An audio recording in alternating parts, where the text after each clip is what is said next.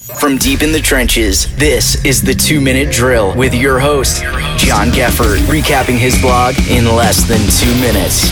What's going on, guys? I'm John Geffert. We've only got 2 minutes with no timeouts, so let's get going. This week we're talking about what I think might be the most asked question in personal finance, and it's should I fund my traditional or my Roth? While there are a lot of variables that can help you make this decision, one of the biggest questions you need to ask yourself is where do you expect your future income tax rate to be? Luckily, there are only 3 options. They'll be the same as today, they'll be higher than today, or they'll be lower than today. And if you think that they're going to be the same as today, from a tax perspective, it doesn't make a huge difference which you choose. If you're going to pay 30% today or 30% in the future, you're going to pay 30% one way or another. If you think your tax rate will be higher in the future, you may want to consider funding a Roth. And while I'm not going to predict the direction of tax rates, based on historic rates, global rates, and our political climate, I'd assume that they're likely going to be higher in the future than lower. And lastly, if you think that your tax rate will be lower in the future, tax-deferred accounts like IRAs and 401ks may be your best play. The challenge here is we can't predict future tax rates.